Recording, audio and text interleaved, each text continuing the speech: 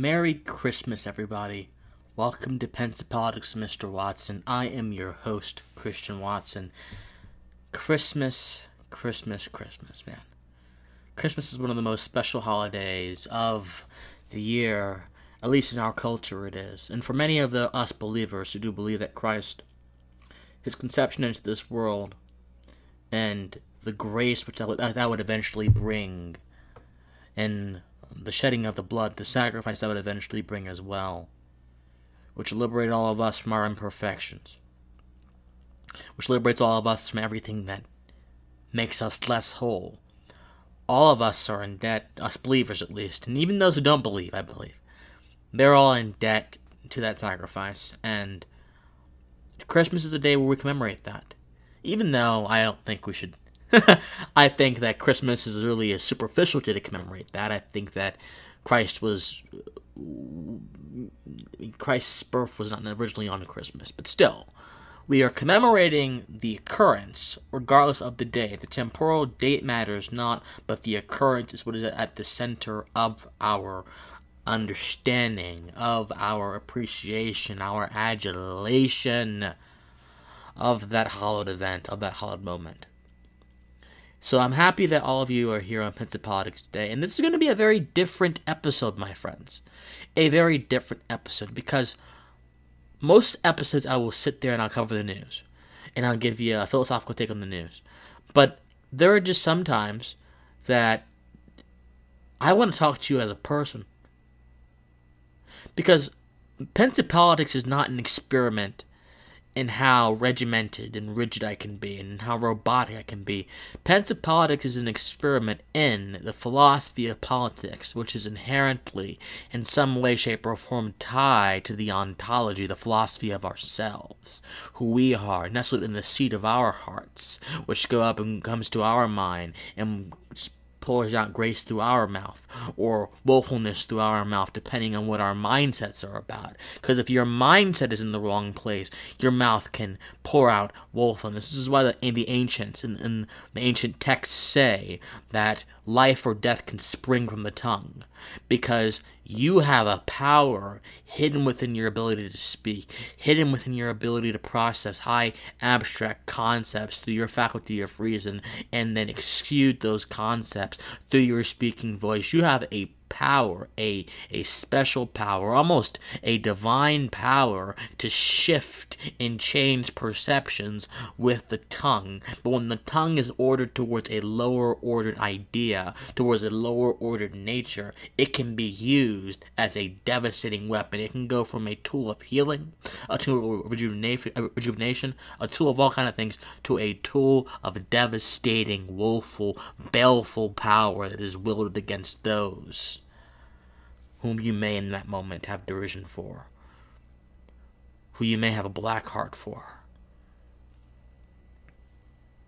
But it's with this power that we have, my friends, it's important that we act and we speak grace. We act and we speak mercy. We act in the spirit of, and we speak those positive concepts, not into reality, but into our situations. They already exist in reality. I'm not molding reality with my tongue. Reality is an objective constant that is the outgrowth of several principles and rules that are outside of me, that existed long before I was even born, before you were even born, when the dawn of time came about. That's what reality is, as many of the ancient philosophers believed it to be. As Heraclitus, one of the pre-Socratic philosophers, said that reality, he said that the universe is composed of logos, and this logos, which is a word we use for logic these days in the rhetorical sense, but it's different, kind of different for what Heraclitus was meaning. This logos is sort of the center pin, the linchpin of everything. And the reason why people don't understand the truth, and Heraclitus believed the truth was higher, it was objective, it was constant, it was beyond us, was because we had too much private understanding. He said men are captured by their private understanding, and their private understanding blinds them from the truth. And so connecting that to what I want to talk to you about today, the news is not the only thing I want to cover. I want to talk about me as a human being. I want to talk about how I'm doing. I want to talk about, the guy who you see behind this microphone who's talking, who's giving you, or hopefully giving you value, who's hopefully broadening your mind to understand certain things. That's what I am going to spend this Christmas special talking about. Because Christmas is not just a time to recognize Christ's birth. It's a time to recognize the principle behind Christ's birth. The birth of Christ into the world was the first and only time, if you believe in Christian theology, that a flawless being passed into reality. And archetypally, that flawless being shed some of his flawlessness upon us, so that one day we may be able to aspire beyond our base primal human desires, beyond that rage, beyond greed, beyond hate, beyond violence, beyond these things which a lot of us are either naturally predisposed to do, or have been habitually taught in our culture to engage in. I guess I shouldn't say greed, because greed, I suppose greed can be either a negative or a positive. Excess is the problem. When greed becomes excess, that's the problem. And I suppose greed is excess, so I guess greed is bad. Excess is the problem. But whereas excess is the problem, I don't think moderation is a solution. But there are just some things in which we as human beings experience, but we don't want to talk about it at all. We don't want to talk about it. We don't want to hear it. We don't want to talk about it at all.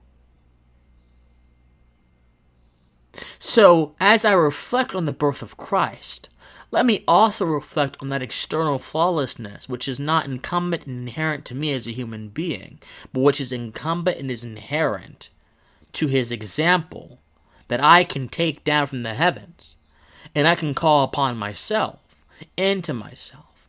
And even if you don't believe in Christ, if you believe in something else, if you're a spiritual person, most spiritual ideas include a higher point and a lower point and a middle point. We're in the middle point right now.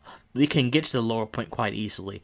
It's harder to get to the higher point. That nirvana in the Eastern religions, that nirvana we're all constantly aspiring to, it's hard to get, but it's easy to be put on the lower totem pole and do something that is absolutely despicable and that can harm your chances at becoming that perfect being. It's very easy. Because that is incumbent to our humanity to do that kind of stuff. To act that kind of way. It's incumbent to our humanity. This year, for me, my friends, in reflecting upon that example of perfection, and then reflecting the intellectual inquiry, that inquisitive spirit that perfection has back onto me, this year has been something else. At the beginning of this year, I was a sophomore in university. I'm a junior now. I'm going to be honest with you, I didn't have much money. I didn't have much money.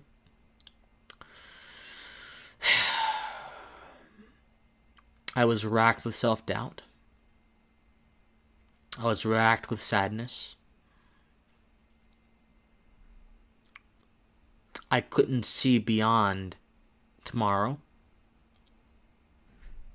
as effectively as I hoped I could. But I was always a visionary. I always did say, you know what? My circumstances right now are pretty bad, but I won't let those bad circumstances dictate how my future is going to be. But I was never sure of my future. I was never sure of my future. Then the virus hits. Oh my. That threw everyone into a fervor, into a scare, And the virus would eventually also claim my grandmother, which happened a few weeks ago.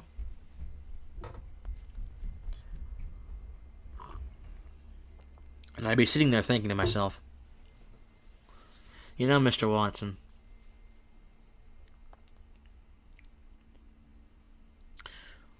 life is more than just an obstacle course. Because an obstacle course is training you for something greater, an end goal. Life is not about necessarily reaching an end goal, because that would be to deny the grace and the dynamic nature of life. Life is about embodying every single experience you have and using that experience to craft a path, an endless path which never truly ends until your expiration date on this earth. But then again, I believe in the concept of eternal life. I believe that we go on after this earth. But still, I respect you if you don't believe that. So in the more mundane and secular sense, life is not about reaching one goal. Society has primed us to believe life's about reaching one goal in your life, having a career, getting money, getting a house, getting a car, maybe having some kids, then retiring, and leaving a legacy. That's not life, dude. That's not life, guys. If that was life, it would be an incredibly boring and uneventful affair. That's not life. No. Life is what happens when you recognize that every experience you have, bad, good, or indifferent, is crafting a higher understanding for yourself, which positions you to grasp just how deep life is, just how complex life is. A lot of us reduce life to money. A lot of us reduce life to expediency. A lot of us reduce life to status. A lot of us reduce life to all this superficial gobbledygook. That's not life. If this year has taught me anything, is that the pursuit of status is not life.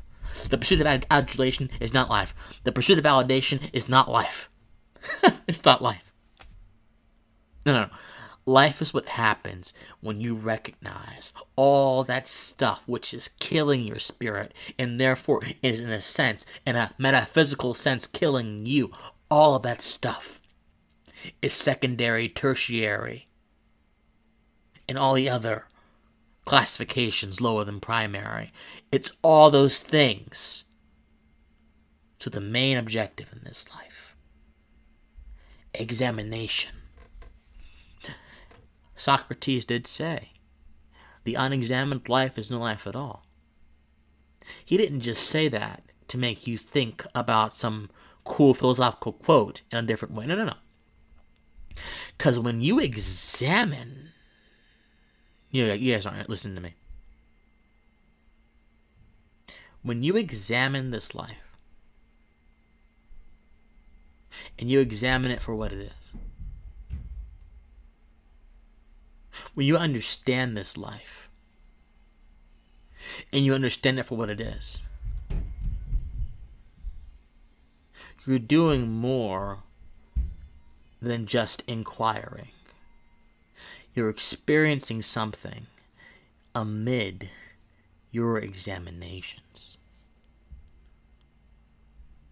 Do you get me? You're experiencing something amid your examinations. There's something special about that, people. Life is about experiencing what it means to go through that questioning, through that doubt, through that pain, through love,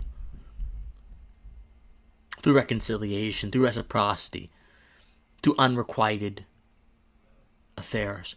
That's what life's about. Well, Christian, you got it all figured out. No, I don't.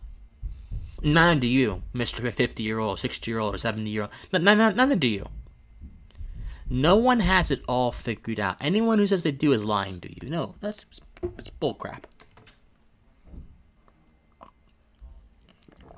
I'm just telling you what's been relayed to me by my experiences and how I conceptualize my experiences in light of things that objectively happen.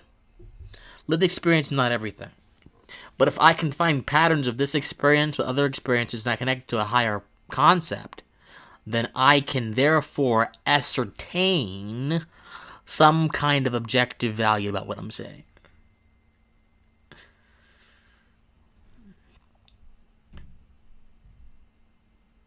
If I can ascertain objective values, I can go beyond my lived experience and reflect on the external, just like Christ did when he went on Calvary and was pinned to that cross, given a terrorist punishment for simply speaking against the orthodoxy, simply speaking the truth.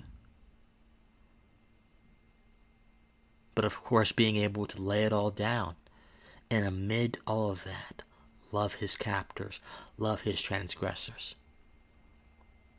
Embrace that divine spirit of love. Amid all of that, Christ was able to do that. That's an example for all of us to hold on to, my friends. And so, that's how the year started off, with a lot of pain. Then in February, I started what you're listening to right now, Pensive Politics, with Mr. Watson. And why do I call it Mr. Watson? Because, I have an insecurity. For a good majority of my life, I haven't liked how I look. I've always compared my looks to other people. I've always compared my marketability in the romantic realm and in the social realm and the dating realm with other people. I've always said, you know what, Mr. Watson? Why in the world aren't you having the success that John is having, or Jack is having, or Jill is having, or Tina is having? I mostly compare myself to guys because you get, you know why. You guys know why. And this insecurity really handicapped my ability to do a lot of things. It took away my confidence a little bit. Did a lot of things I didn't appreciate. And so I reflected onto myself. I said, you know what? Listen here, Christian. There's nothing wrong with how you look. There's something wrong with how some people in society conceptualize how you look.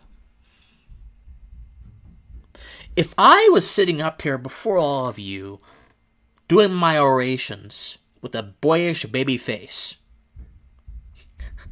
and some sandy blonde hair, whatever is in vogue these days, I don't know, whatever they put on the cover of magazines these days. If I was sitting before all of you with that kind of complexion, with a very, very squeaky voice, I highly doubt I would be taken as seriously as I am with this weathered, experienced complexion, which reflects the deepest contents, the most authentic contents of my experience and my soul. I trust that all of you, every single one of you, care more about this, the heart, than you do anything that might be outside of that. But if I was trying to sit here and fight these demons in our political discourse, the demons of collectivism, the demons of leftism, the demons of progressivism, the demons of victimology, the demons of nationalism, the demons of racism, if I was sitting here trying to fight these Groyper demons, the socialist demons, of all these demons that are just congregating and trying to take away, reap our understanding of our individualities, reap our understanding of who we truly are as human beings, reap our possession of our personal autonomy conferred upon us by God through those divine rights, life, liberty, and property. If I was up here with a different complexion, I don't think I could do it. I don't think I could do it. So in the end, I thank goodness. I thank God for how I look. In the end, I'm very happy I look this way. Because in all of you who may be struggling with anything, each and every one of you possess something divinely special about you. You are fearfully and wonderfully made, as Joyce Myers would say. And you should never, ever, ever, regardless of your belief system, think anything less of yourself. You're wonderful. As Bowie would say in rock and roll, that song, rock and roll suicide, rock and roll suicide. You know, time takes a cigarette and puts it in your mouth and pulls on your finger and another finger and a cigarette. Beautiful song. But there's something about that. Time is taking something that is bad for you and putting it in your mouth, and it's pulling you, and it's tugging you, and it's making you uncomfortable. But guess what? In the midst of that discomfort, in the midst of that sickness, all of that, you have something special within you that you can take and you can use to fight against, man. You guys don't hear me. I'm not trying to be Tony Robbins, but I'm just trying to tell you something. Pensive politics. What is the first phrase? Pensive. Pensive.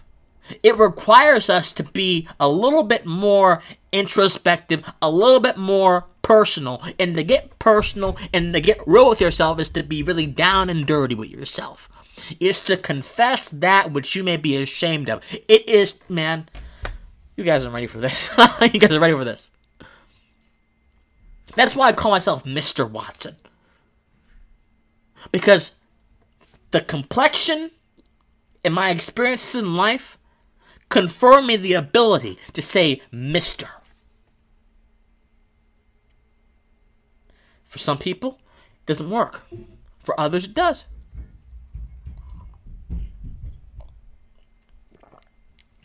But whatever the case might be for you, I'm certain of one thing. Each and every one of you have a Mr. or Mrs. within you. And what I mean by that is, I mean each and every one of you have a distinctive thing that can define you in the fullness of yourself. Man, define you in the fullness of yourself and allow you to wear that on your sleeve, to be vivaciously, optimistically, comfortably you. Be you. Because I love you. I love you to death. Whoever you are, wherever you're listening. I love you.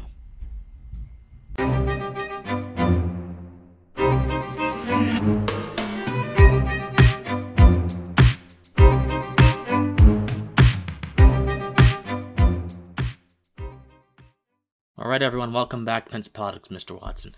On our Christmas special, welcome back my friends.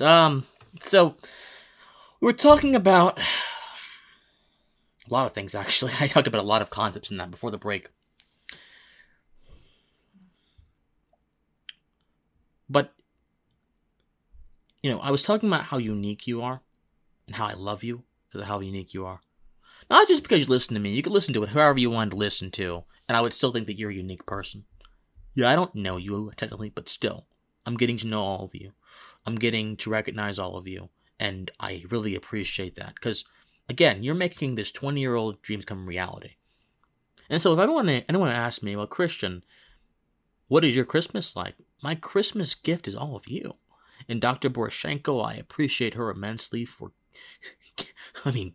giving me the platform to speak about my experiences that I wondered for a long time. Would anyone even care? Would anyone even give me a passing glance? I mean, but all of you have said, Christian, what happened to you matters. Christian, your experiences turned on a light within my own mind, within my own life. It gave me something that I was lacking, or that I wanted to get a question about. And the many of you who have reached out, who have talked to me, bless you. Thank you so much. And so, back to the chronology of this year so far. I started my podcast, and I had no clue. I was shooting in the dark, because before that, I had just been writing. I had spent a year writing for free. I had no solid income or anything. Well, I had some income, but not too much. For the freshman year of my college experience, I spent the entire year writing for free. The entire year. And thankfully, to the help of the organization that I was with, I was able to land places like USA Today, Washington Examiner, Washington Times, The Advocate. I was able to land some great places. But I was not, and this is probably a limitation on my part, because I didn't see beyond the writing. I didn't see beyond the words on the screen.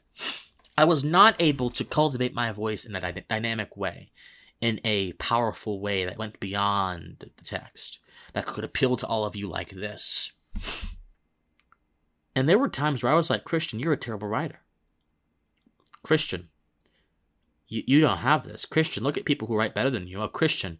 Some people would say, Christian, oh, you're too intellectual. Christian, you're not. One person said to me, and I'll never forget it, Christian, neither of us go to Harvard or Princeton. Stop talking how you talk.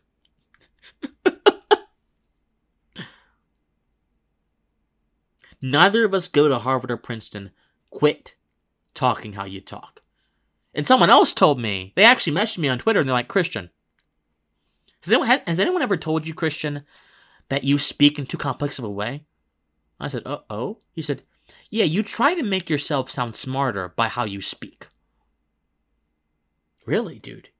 This is news to me, because I thought I was speaking in a way that was authentic to me, and myself, and my commentary, and my values, and my views. This person says, oh, I believe you, but if you want to get in places like, and he mentioned a few publications, then you should really, stop speaking like that. And this is a problem in your writing. And I'm like, well, what, can you give me examples of an article, or 2 articles, or 3 articles that you find to be problematic, sir? He said, I can't do that right now. I'm like, okay. But he said, your tweet here, to me, said this thing, and it's too complex. Word that simple. And I realized something. I'm saying, interesting. So, you were able to engage my tweet enough to determine that it was too complex in your verbiage. Which must mean that you got something out of the tweet. Even if it wasn't what I hoped you had gotten out of it. You extracted something of value. So wouldn't this mean that if someone of your caliber, good sir, can extract something of value from this tweet, that others who may enjoy this kind of language would also extract something of value from this tweet? I guess that never occurred to him. But it's been a year of barbs and arrows towards, a lot of transformations. Towards a lot of transformations in my life. That's what it's been. Am I a victim? Absolutely not. Every experience I'm talking about right now, my friends, has informed me and made me better. Even if in the period of time the experience didn't feel good, if the experience didn't sound good, it has made me a better person.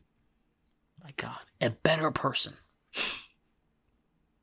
And so this Christmas, give the gift of love to those who may have wronged you or those who may have doubted you. I had same person say, well, Christian, I'm not sure how much this is going to appeal to people, and ha ha ha. And I said, okay, And after the influx of followers came in from Poroshenko and everything, that same person hadn't said a word to me.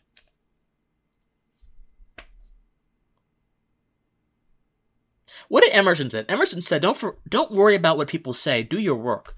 Don't worry about institutions, customs, norms, all that. Don't worry about rigid procedures. Just do your work. Do your work. Let that heart shine in everything you do. Do your work, and I shall know you. That's what Emerson said.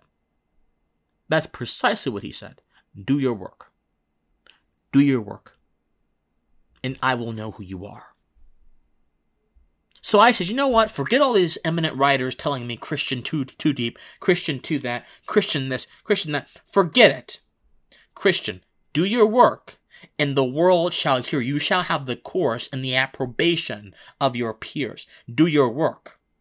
Do your work. I'm doing my work right now. I'm doing my work right now. Big in, big out. Little in, little out. Reality is like an input-output table. If you put in a certain amount, you'll get it. You put in a certain amount, you'll get it. You may not get everything you want, but you'll get an equal amount back. Big in, big out. So give the gift of love to your doubters. And tell them, you know what? I want to thank you immensely for texting me, for calling me, for talking to me in the manner that you did. I want to thank you. Because that doubt you exerted upon me has just helped me reach my next level. A level you didn't think I could reach. Give that gift to them. Give that gift to love. Pour love out onto them. Don't give them hate. Don't say I told you so. Don't brag. We don't brag. See, humility is the zenith of progress. When you can recognize that you don't have to boast, you don't have to appear to be higher than you actually are, when you can subordinate yourself beneath, away from your primal human desires, you have progressed. Don't brag, but tell them thank you. Thank you. Thank you. You know, man, you doubted me that one time. Thank you. Man, that really hurt me that one time. Thank you. Thank you.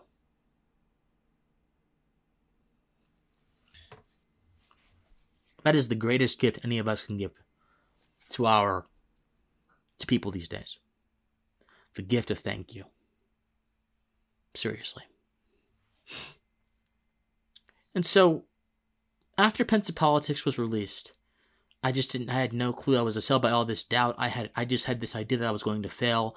I kept asking people for their approval, their opinions. I kept asking people who weren't doing what I was doing for their approval and their opinions. And something just hit me and said, Christian, just do it. Just go out there and work it. Forget about them. Go out there and do your work. As Emerson said, do your work, dude. Do your work. You got some wisdom from these people, from Thoreau, from Emerson, from Lao Tzu, from these ancient authors you've been reading, and they're all telling you, go ahead, do this work, dude. Do it. I went ahead, I did the work. I got Joshua Wong on the show, Nobel Peace Prize nominee, who was arrested recently by the Chinese government, by that dragon of chaos that reigns over the East with an iron fist.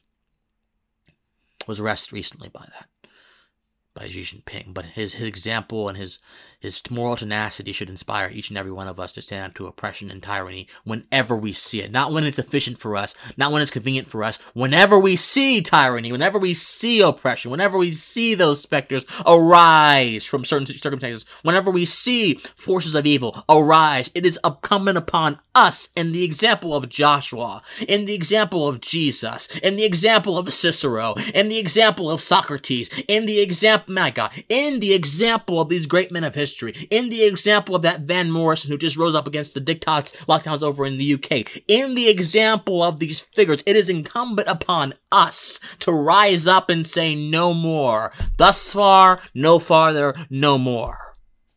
No more.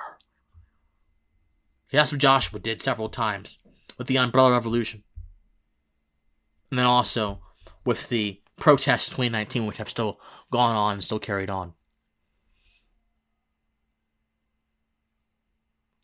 That's what he's done.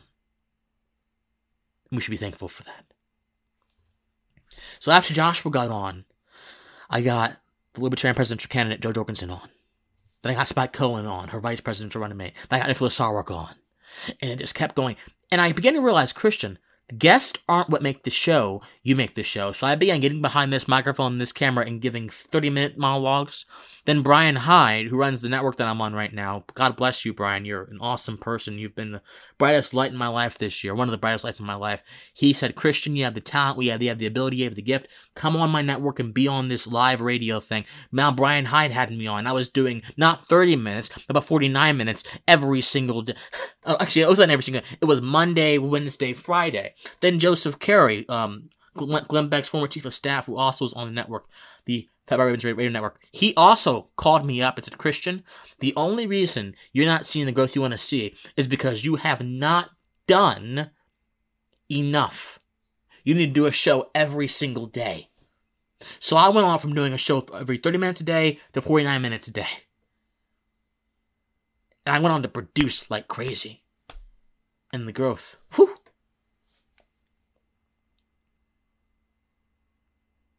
Then I labor for months to get Kane, get Glenn Jacobs on, the wrestling star on. He finally comes on. Now I'm laboring to get other big names, so I won't reveal to you quite yet, but who will be coming on soon, I hope, I pray. And so, at the beginning of the year, if you had told me by Christmas time, Christian, you would have an influx of followers. People would be listening to your podcast, to your videos. People would believe in you and care about you in a way you never thought of. If you had told me that, I would have said, you're lying to me. You're stoking my fantasies. Never do that. But no.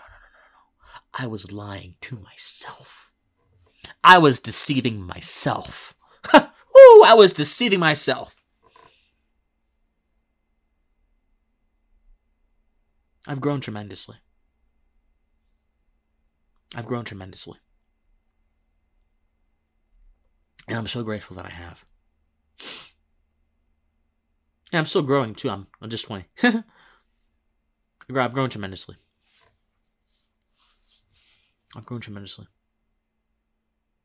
And one of the things, my friends, that we have to understand is this show is not about being a cultivated, perfect, manicured version of Christian Watson who can speak like a robot and never make a flaw. This show is about you seeing the raw, unfiltered Christian Watson, the good side, the bad side, the indifferent side. This is about seeing me, who I am as a human being. So if I share something with you, I'm sharing it with you for a reason. I'm sharing it with you because I don't want you to have a perception of me or an idea of me that is not me. I'm going to show you who I am. What did Jack White say? He said, you're the one who holds the key to the prison. You make your own lot. You don't have to listen to anyone else who's reading your obituary. Well, let's forget obituaries for now, but still, the first part of that is pretty good. No obituaries, but the first part of that is pretty good. You got the key to this prison. Unlock it and make your own story. I wasn't going to let someone else do it for me. So if you have any image in your mind of me, I'm giving you the resources and the materials to have the correct image. Now, if you go on and you make an incorrect image, I can't stop you. There are people who attacked me on Twitter, actually, for supposedly killing my grandmother. Because I'm against mask mandates, and my grandma unfortunately passed due to COVID. And so a bunch of leftists attacked me. Oh, you killed your grandma. No, I didn't. Actually, I didn't engage. And there are so many people I know who would have engaged. I didn't engage. I just held tight. Because I understood the kind of energy they were sending towards me and the level at which they were operating, this sort of irrational, ideologically and moralistically possessed level they were operating at. I would never be able to get down there because I'm not going to degrade my mind, I'm not going to degrade my faculty of reason to go down to that level. So I had to make two choices. You either do not engage and stay at your level and operate at your level, or you're going to go down to their level and become just like them and have everything you have built up consumed by that fervor, by that irrationalism, by that emotionalism. And I said, no, I'm going to stay right here. You don't have to engage every moving target you see. Sometimes a target is simply there for you to gauge your progress. The fact that there were so many people just coming at me was there for me to gauge just how long I had made it, just how far along I had made it. Another development happened this year. I got on Newsmax TV, BBC Radio London. I've done so many things that I thought would be impossible.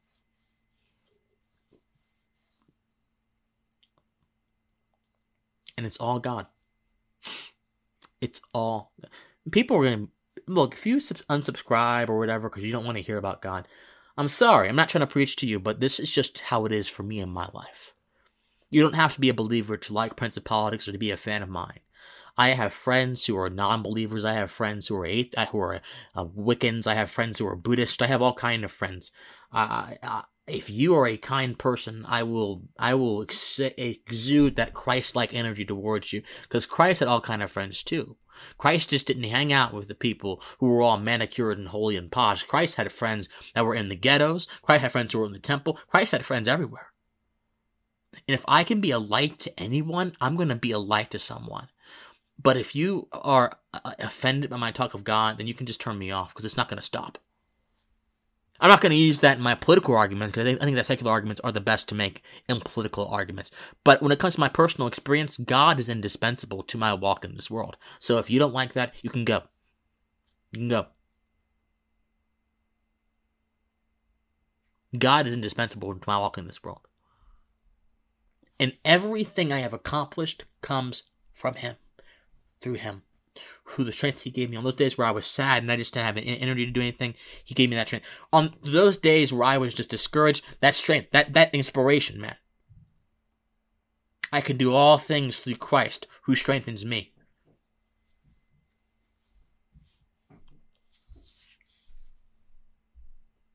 Me. You. You too. Yeah. He meant that for you too.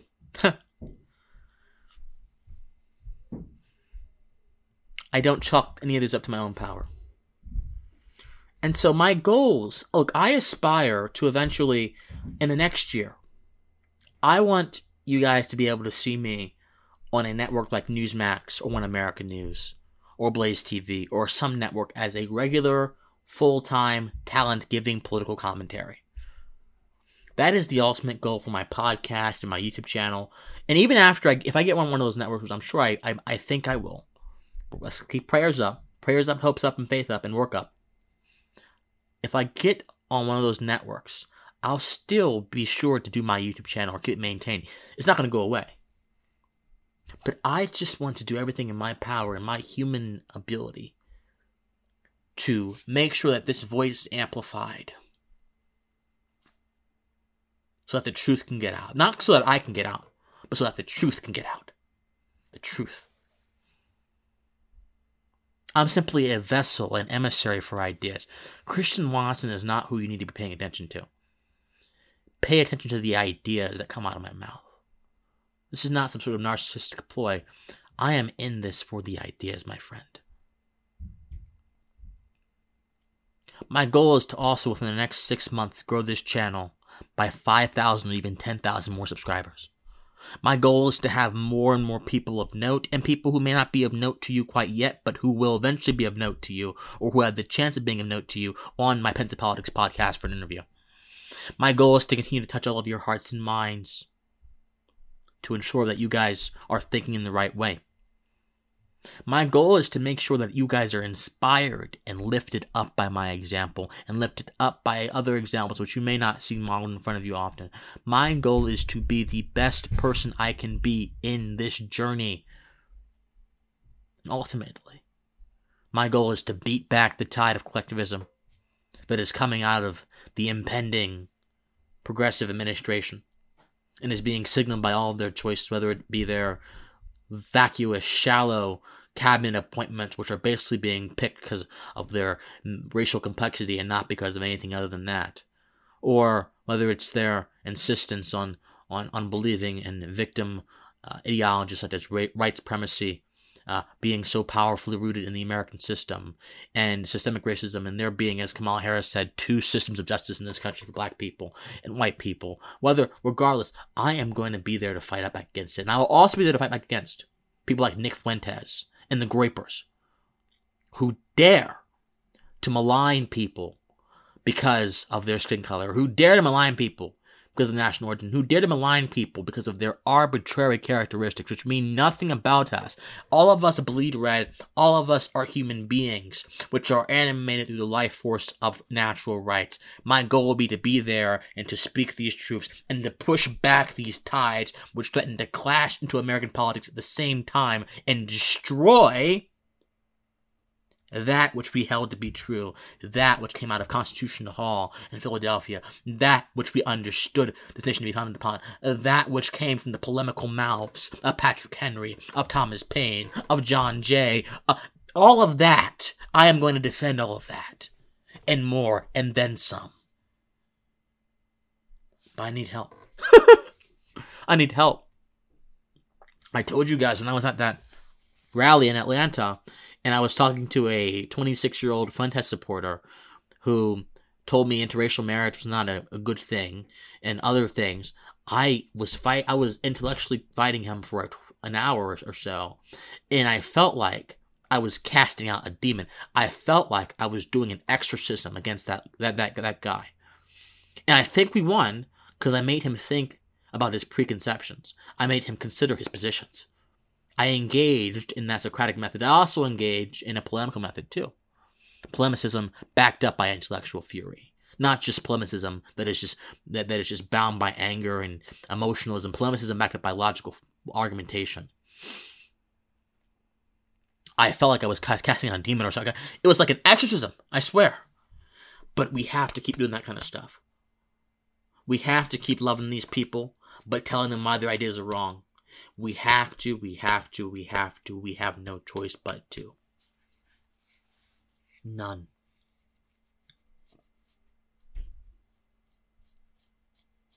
No choice.